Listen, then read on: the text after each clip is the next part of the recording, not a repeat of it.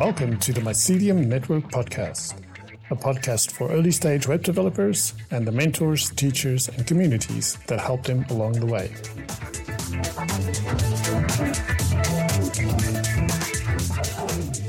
Hey, Temitope, and welcome to the Mycelium Network Podcast. Hi, I'm Temitope Asama. I am a front-end developer from Nigeria. I currently work as a front-end developer at EBO Corp, where my day-to-day involves writing front-end code, making architectural decisions, and converting designs to UI. And I'm super glad to be here. Thank you for having me.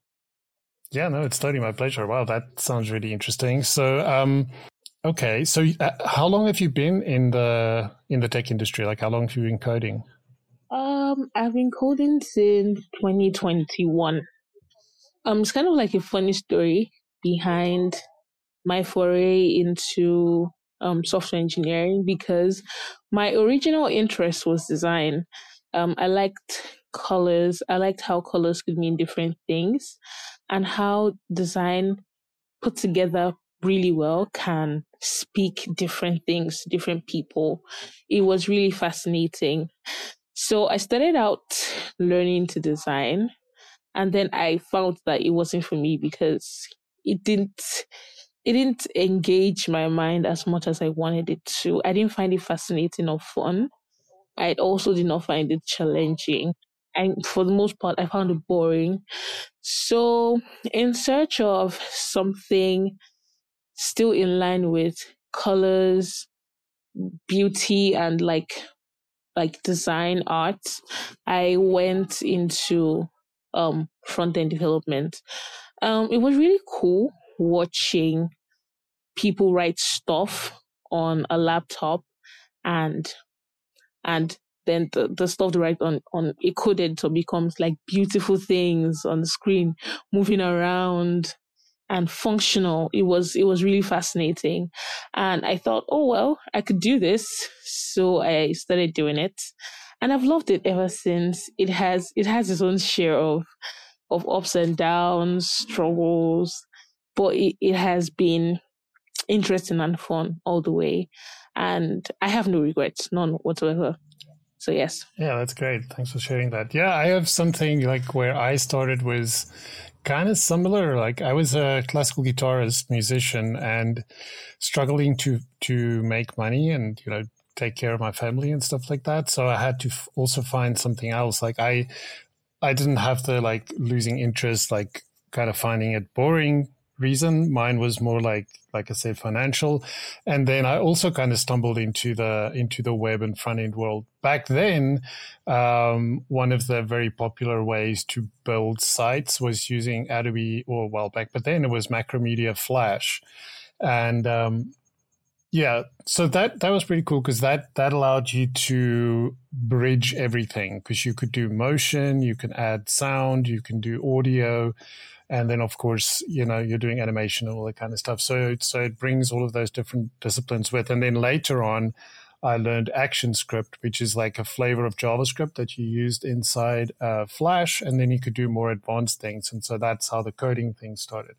So it's interesting how there's this kind of similar transition from one thing to another.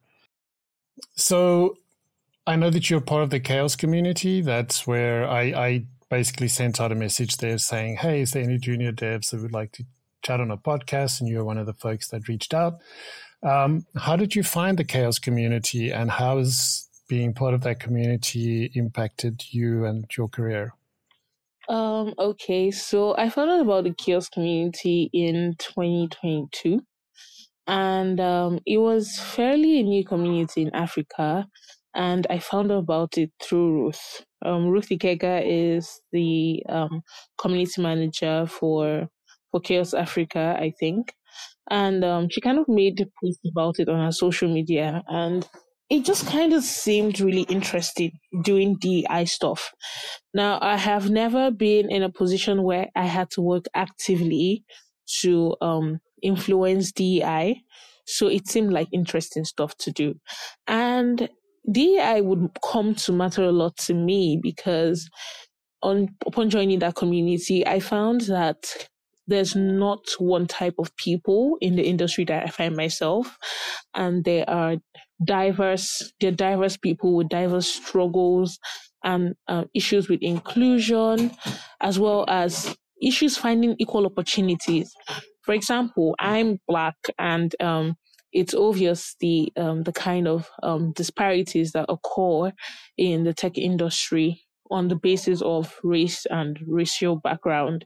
There's also the fact that I'm a woman. There's the whole pay disparity thing going on. And I'm also neurodivergent. So it kind of like is a loss on all sides. So you look at it some kind of way. Yes. So so yes, it came to be something that I loved.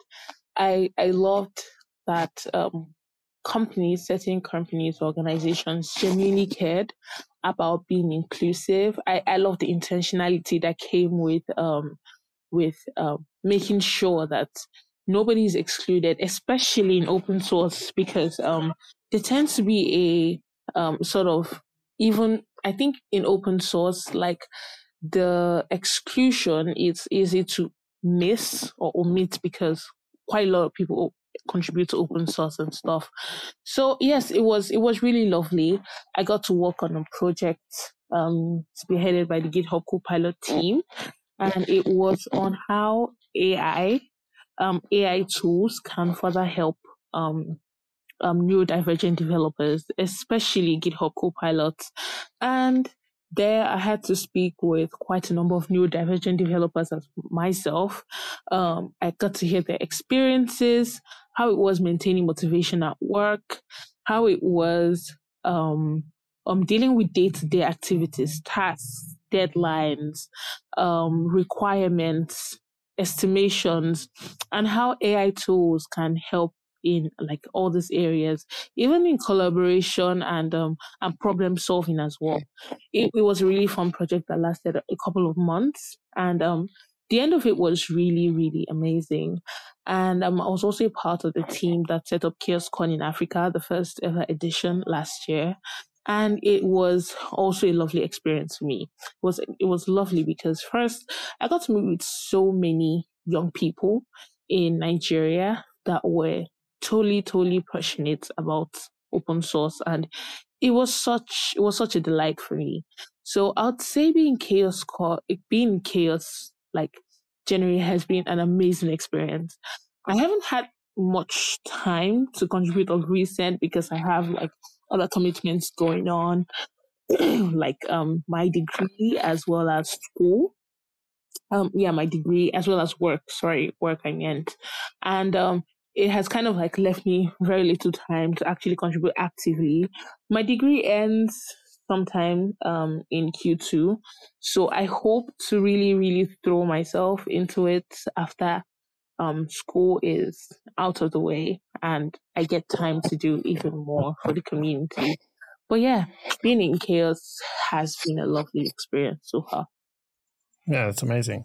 So there's a lot there that I'd like to dig into. So I think the first one is the AI angle. So you mentioned that you were part of a project, and one of the things that you talked about was GitHub Copilot. You spoke with the team who works on GitHub Copilot, right?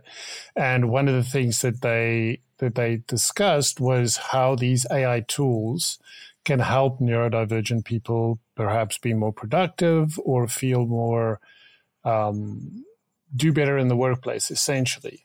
So I was wondering what aspects of GitHub Copilot or AI in general do you think has a benefit for people who are neurodiverse? Okay. For me, I would think AI tool would be helpful to me because it helps me to think through certain issues that probably would be difficult to think about. Now, I kind of have a problem with having to ask, like I need being neurodivergent means you need to outline step by step what you need me to do. Now, sometimes you find yourself in a setting where people can't exactly do that. Now, they tell you what to do, and then they expect you to take initiative of whatever steps you need to take. Now, while that can be really good sometimes I find myself struggling on some days where I'm overstimulated, some days where I'm experiencing like brain fog and stuff like that. I feel comfortable um having these brainstorming sessions with any AI tool on hand, such that it guides my thinking process. Even though sometimes the thinking process could be garbage, but it still gives me something to work with and helps me walk through step by step the problem that I'm supposed to solve. Now, on other days, it's a great co-engineering tool. It's like a friend or buddy that you have when you're trying to think up a solution to something, and it will be a longer process to probably talk to a colleague, wait for them to be available, and then work on your stuff and help you with it. So it's just something that's available on demand. Then also dealing with deadlines. Now, the days when you you just can't at the moment, but you know that certain times, like if you had to think through the entire thing on your own, you probably not meet up with your deadlines. And but AI tools are great ways to like shorten the problem solving duration or the problem solving time, and just give you a head start as to where you're going. And yes, and there are days where you have the most stupid questions, like how to center a div, for example. And usually you probably go on Stack Overflow, and then there's like a whole list of things to do, and there's too much information, you're trying too many things. But it's with AI tools like Copilot, it is clear cut. There are times when I get errors in my code editor, and GitHub Copilot kind of like helps me understand why I'm getting that error and what's about, and provide like possible solutions.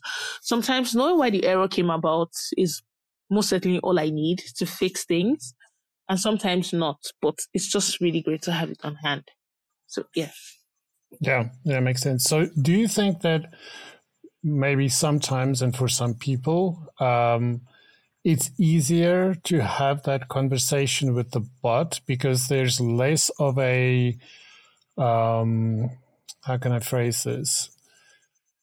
So you don't have that problem where you're concerned about how the other person is interpreting your questions. You know, the whole idea about stupid questions, which is, just something that we should just forget about. There's no stupid questions. But alas, in our minds, we often judge ourselves too harshly, and we think like, oh my goodness, I can't ask somebody this question. They're going to think I don't know how to do my work. Do you think sometimes it's just, for some people, it's just easier to chat with a bot that's not going to judge you for the questions you ask, but just try to help you? Yes, I would say yes. I would say yes. And the part about judging ourselves too harshly, I'd say that's very true. And especially in a field where there are a lot of like amazing people doing amazing things, and you're just this one person in the universe that's momentarily forgotten how to center a div, and you want to ask for help, but people would think that as bare minimum, right? And it's just nice to have something to go to without the judgment, or without feeling like you're incompetent at what you do. So I would say yes. Okay, interesting. Now, from a different perspective, so in the Mycelium network, which is like a community of junior developers, when the whole AI thing really got off the ground, like early 2023, there was, especially then, it's still happening today, but I think it might have quieted down to some extent, but there was a lot of talk about how many people are going to lose their jobs. But over and above that, it got a little bit more specific. And for a lot of junior developers, they were getting scared about what does the future look like for them in terms of opportunities for work, And if there's not going to be opportunities for junior devs, if employers aren't going to employ them, then how are they going to bridge that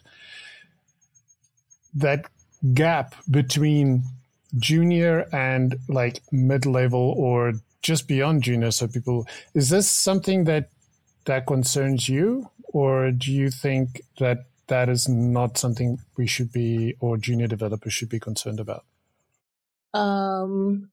As someone who thinks AI tools are great, I'd like to say that I don't think they'll ever be as great as having an engineer work on your team.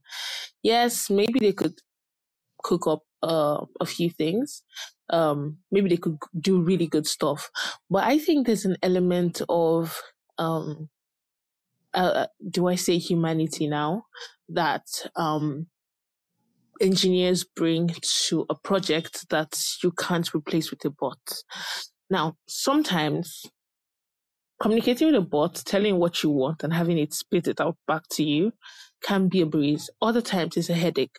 Sometimes I find myself arguing ChatGPT, and mid-conversation I'm like, I'm arguing with an AI tool. And then it gets really funny and I laugh it off.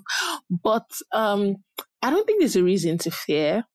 Because I don't think AI tools have reached human intelligence level, and I don't think they ever will. It might sound pessimistic because I'm a firm believer in good technology, so I know that technology is boundless, and we would see even greater strides in the coming years. But I don't think that they would replace them. Maybe they would take up the minor tasks like that developers have to do, make it super easy. And the only way I think it would ever affect developers is if it reaches human level intelligence. And I don't think it is at the moment. And I still don't think it'll ever reach that. And AI tools will merely continue to be AI tools to help humans, solve high level tasks, and just that. I don't think they're good enough to replace engineers, and I wouldn't tell engineers to be angry or to be afraid of losing their jobs over AI tools.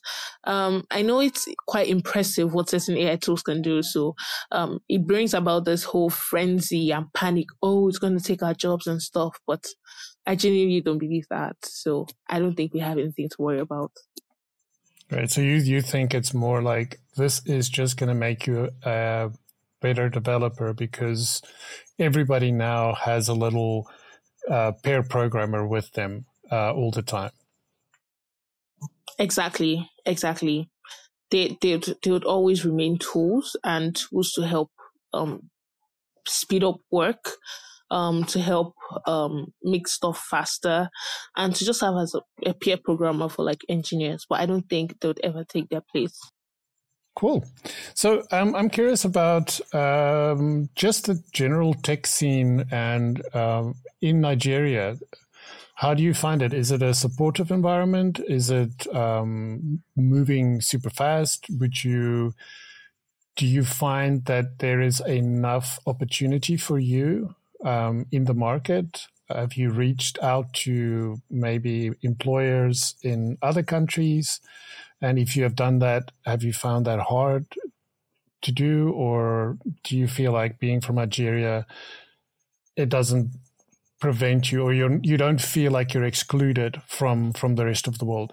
And I'll add a little bit of context to why I asked that question. Like, I'm from South Africa, so same continent, and I know sometimes it can be hard to find.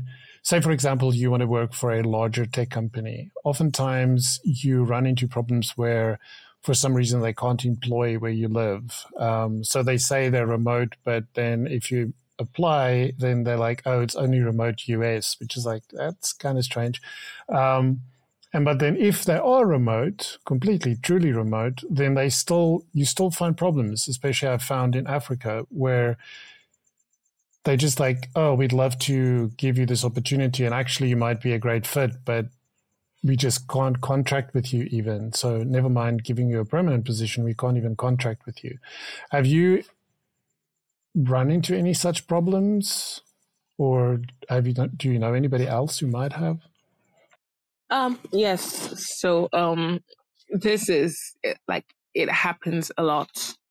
It happens way too much, right? There's certain times when I'd interview for a job, first interview, second interview, third interview, I'll probably get a final letter to meet with the company before I'm introduced to the team, onboarded, and tell them where I'm from, and yeah, I don't hear anything back from them. Some companies have the decency to give you a reply. We don't hire from your region. Some other companies just don't. You just get ghosted. So, the tech community in Nigeria is kind of robust. We have amazing engineers in Nigeria, and I think it's kind of sad that this exclusion that we speak of happens on a larger scale. You have stories from hundreds, thousands of developers in the country who apply for opportunities abroad. It could be scholarships, it could be job opportunities, and then you tell them you're from Nigeria, and you either don't hear anything back, or they tell you they can't hire you based on where you are. So I would say it's a very huge barrier. I think if allowed to participate fairly without these barriers in the worldwide job market, I think Nigerian developers would be amazing at it, because they do really insane stuff over here. And some people manage to scale these gaps, although very hard, and have to go to like very difficult seasons or rigorous scrutiny. But if given the chance to fairly compete on the global stage in the global industry, I think Nigerians will do really, really well. So the Nigerian tech industry is one that I'm genuinely proud to be part of, because there are lots of smart people. I've made amazing friends building amazing things all over the world. Some have built amazing things within the country itself. I think 2 unicorns have come out from Nigeria alone. I think there's 7 in Nigeria. And I think, was it 2? I think it's about 3, I think. And it's just a testament to how great Nigerians are building. So, yes, these issues you speak of, they exist. They exist on a very, very, very large scale. Nigerians find it difficult to compete on the global stage simply because of where they are. And while in some cases it's understandable, like cases where you have to be present in the office maybe once or twice a week, or you have to meet up for company-wide meetups and stuff, maybe you would understand. But in cases where the job is said to be remote, in quotes, yeah, it isn't. And there's often this saying that people say, when companies say they're hiring EMEA, that's in Europe, the Mediterranean, I'm not sure what the other is, and Africa, you just know that the A in it is silent, because they definitely will consider someone in Europe. You definitely will consider someone in Europe over someone in Africa. And it's just one of the discriminations and barriers that we have to deal with when competing on the global stage. But yes, I think the Nigeria tech scene is bursting with amazing, amazing, amazing minds and engineers, as well as designers, artists. It's just amazing. Really, I'm surrounded by so many talents. So yeah. Yeah, it's that is a true fact. But hopefully, we can all kind of work together to find ways around this.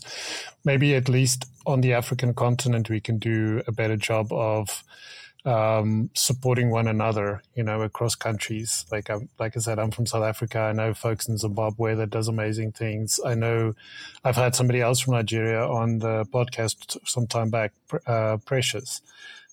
He's also great, and he's part of the community and super. I think maybe we can start at home, so to speak.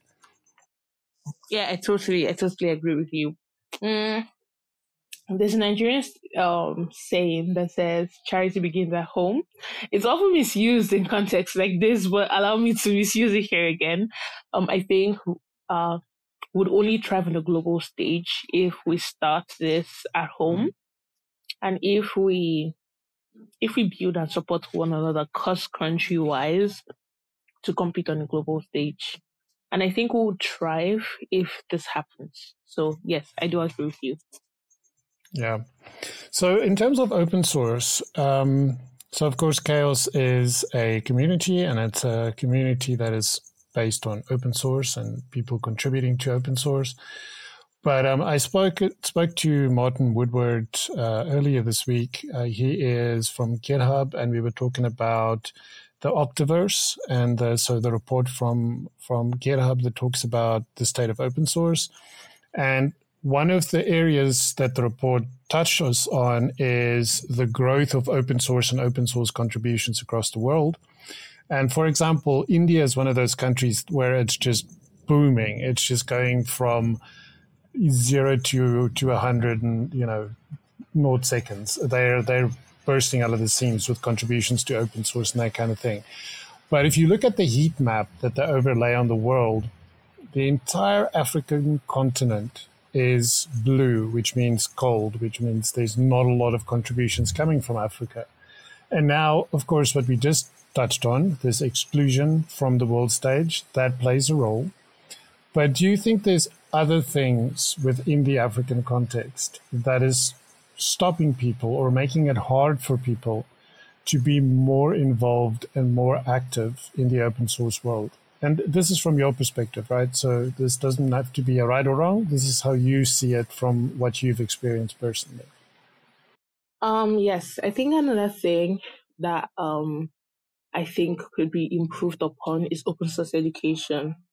Now, you can only tap into something you're aware of, and you can only tap into something you know exists.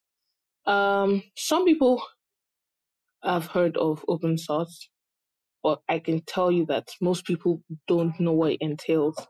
Most people don't know the intricacies of open source or how it can even supercharge their careers. Some people think it's just doing free work for community. Some people don't think it has any effect whatsoever on their careers or their goals as a professional in whatever field they find themselves. Some people don't even think now. Some people even think that open source is just for developers alone or just for engineers alone. So I think open source education could do a great deal of good for the African community.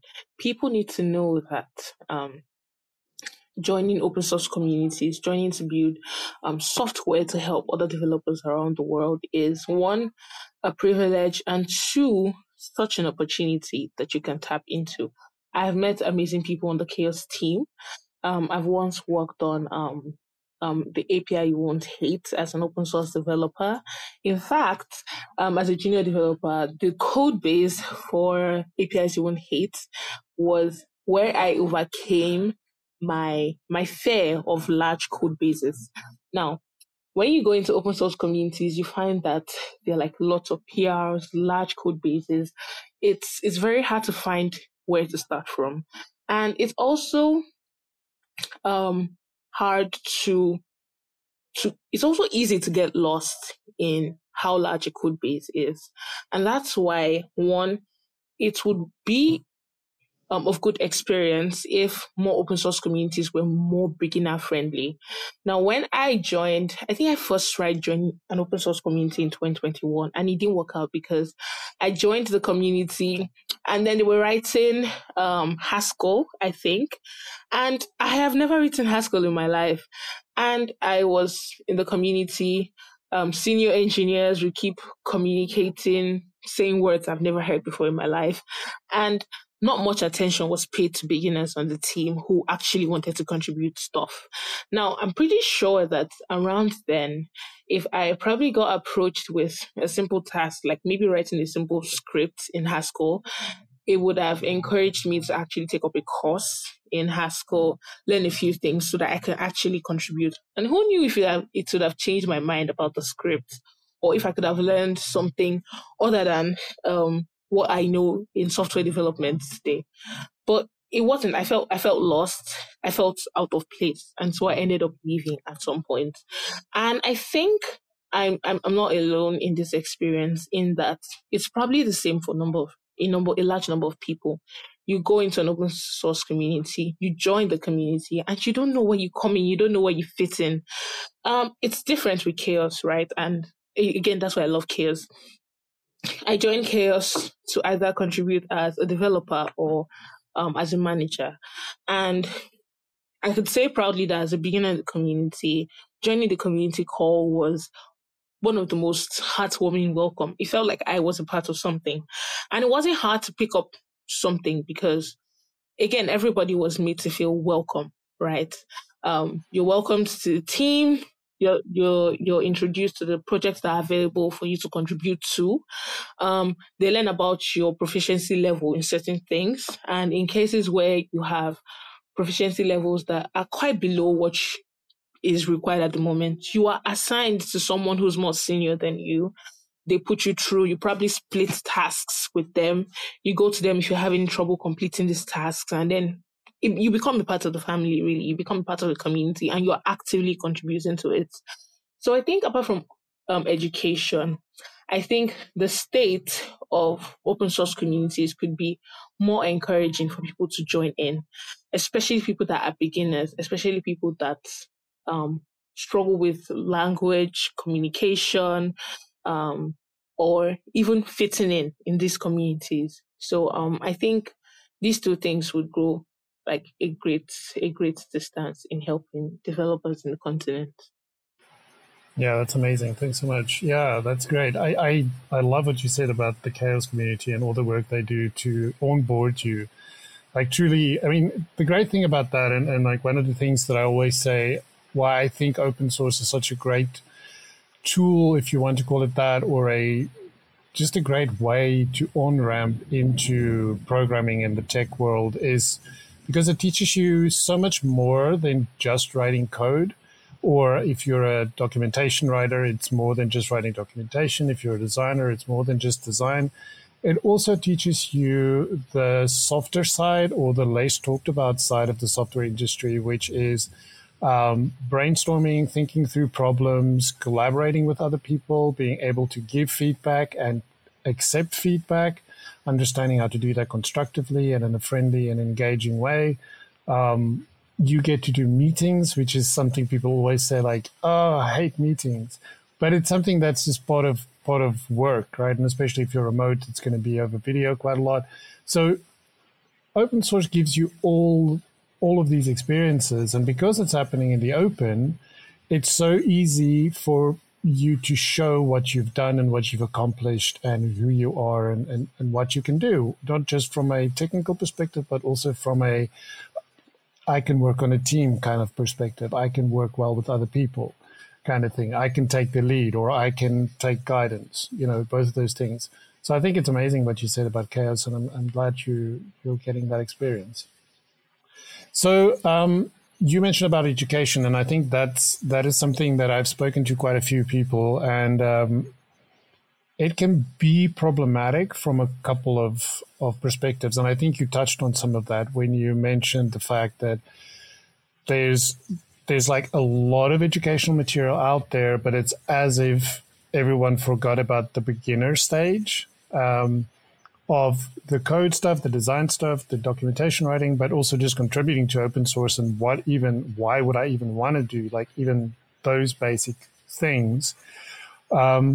But even if you ignore all of that, what I found a lot of people kind of complain about, and I've had this discussion with some other folks where they've talked about the fact that there is so much content, so much educational material out there that we should almost stop making more and instead curate all the stuff we have. Does that kind of ring true for you? That there's more of almost like a path that you can walk that maybe senior people or so has kind of put together, knowing well that this is a good resource, this is a good resource, and they've kind of taken all of those and they've built this little roadmap for you that you can follow? I would say that I don't think there's enough education, and I don't think the amount of resources we have equates exactly to education. It's one thing to have resources, and it's one thing to have resources that people can access and people can use. Now, until there's enough resources that people can access and use, we don't have enough.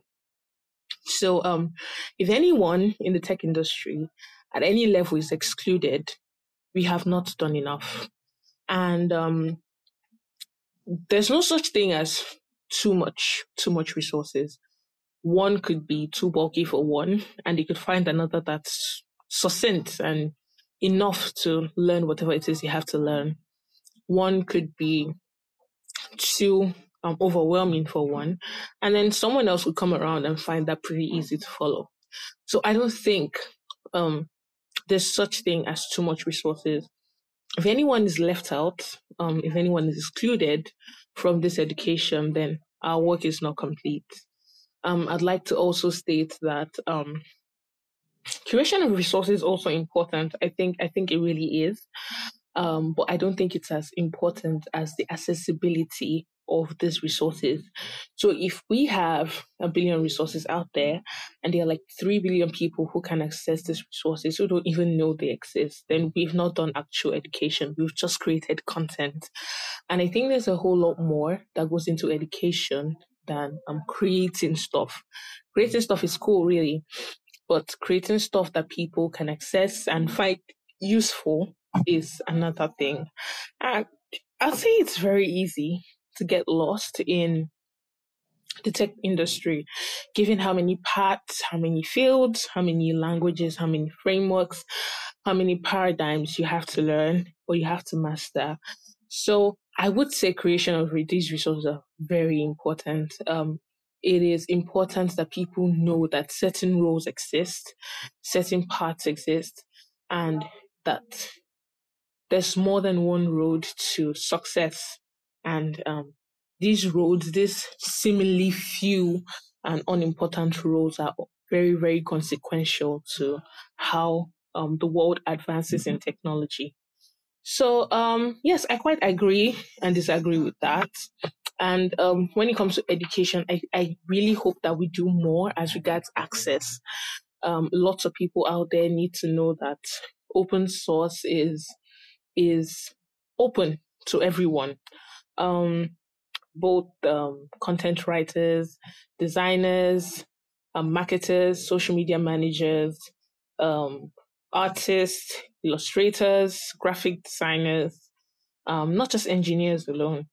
And a lot more people need to find out that there is space for them in open source, and they need to know how to get in and how to thrive in open source.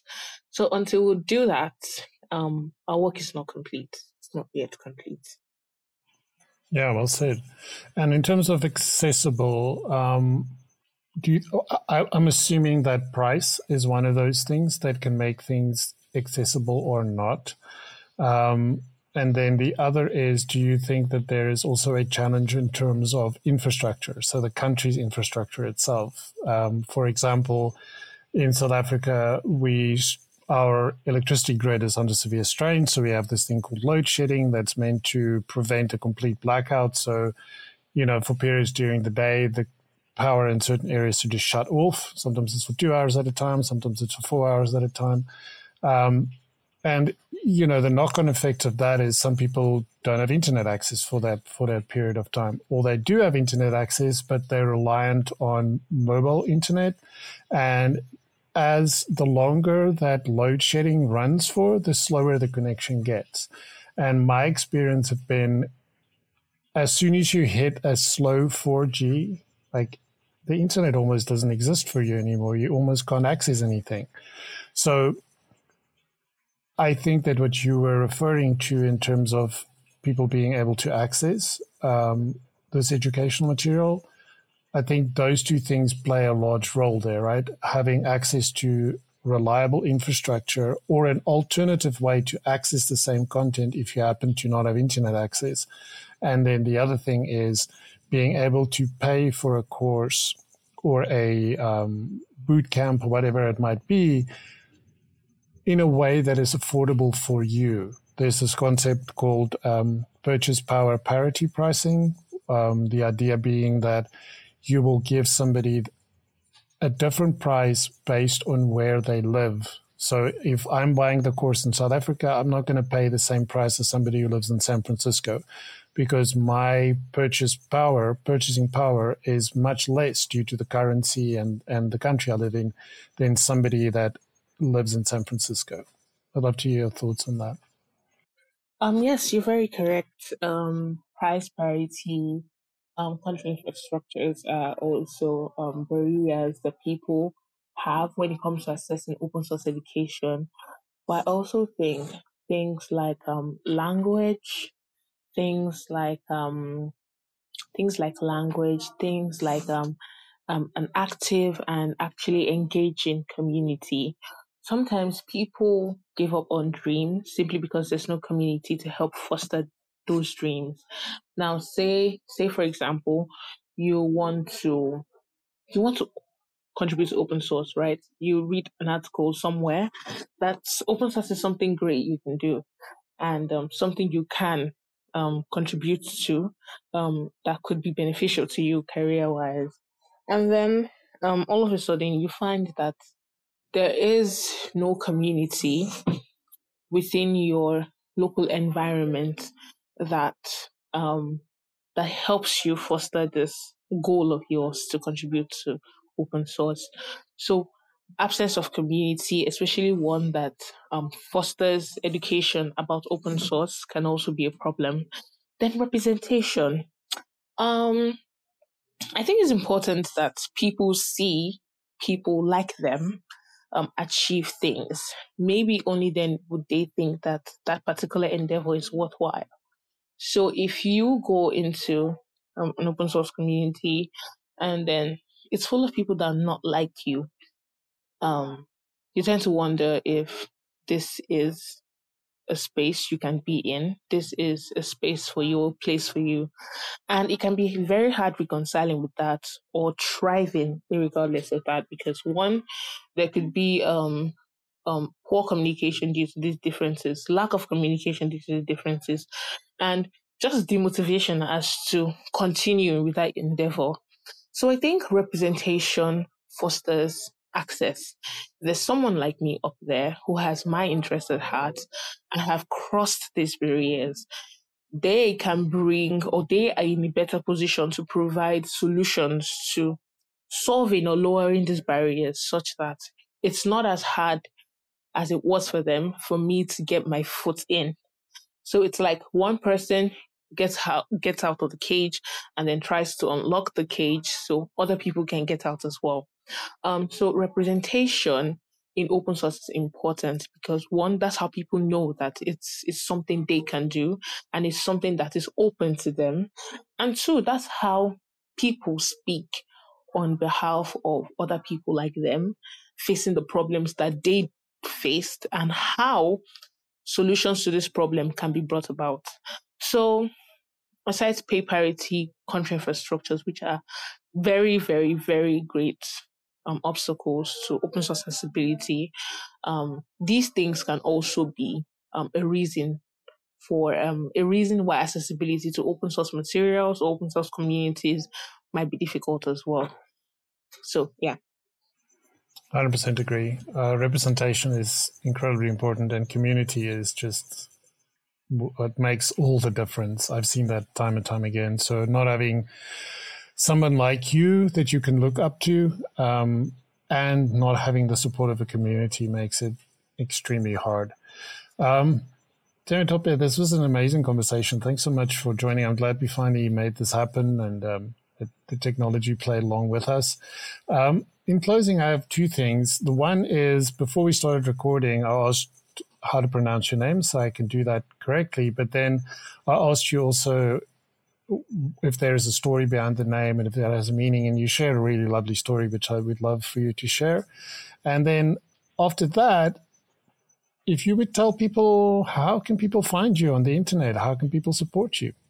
So my name is Temitope, and it means man is enough to be grateful, or this is a reason to be grateful. And the story behind that was, it kind of took a while after my mom got married to my dad for them to have a child. So I think I happened like 5 years post marriage, I think. And it was something that brought a lot of joy to my family. So the gratitude that was felt around the period was what influenced my name. So yes, I was born of gratitude. Where to find me on the internet? I am Omolere. That's spelled Omolere on the CHAOSS community. I'm Omolere, but OMOLXRE. You can find me on that username on Instagram, on Twitter, on LinkedIn. I'm just Temitope Asama. If you type in my name, I'll come up on LinkedIn definitely. So yes, that's how. On GitHub, I'm also Temitope Asama. So yes, that's how you can find me. Thank you. Amazing. Yeah, and we'll include links to all of this in the show notes. Thanks again, Temitope, for spending some time with me and sharing your story and your thoughts and your insights. It was great. I can't wait to share this with everybody. I hope you have a lovely rest of your day or evening. I think you're pretty much same time zone as me, so it's like 10 p.m. at night. So have a good rest of what remains of today, and I'll speak to you on the CHAOSS Slack. Thank you. Thank you so much for having me. This was a lovely conversation. And you're an amazing host. Thank you for having me. And yes, you have we're on the same time zone, I think, but it's around 9 p.m. where I am. But yes, have a lovely rest of your day and weekend. Thank you so much for having me.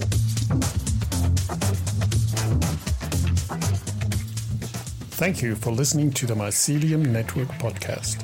If you enjoyed this episode, share it with your friends. Leave us a review on Apple Podcasts and Spotify. Have something to add? Continue the conversation on GitHub and join the community on Slack. Until the next one, keep making the web awesome.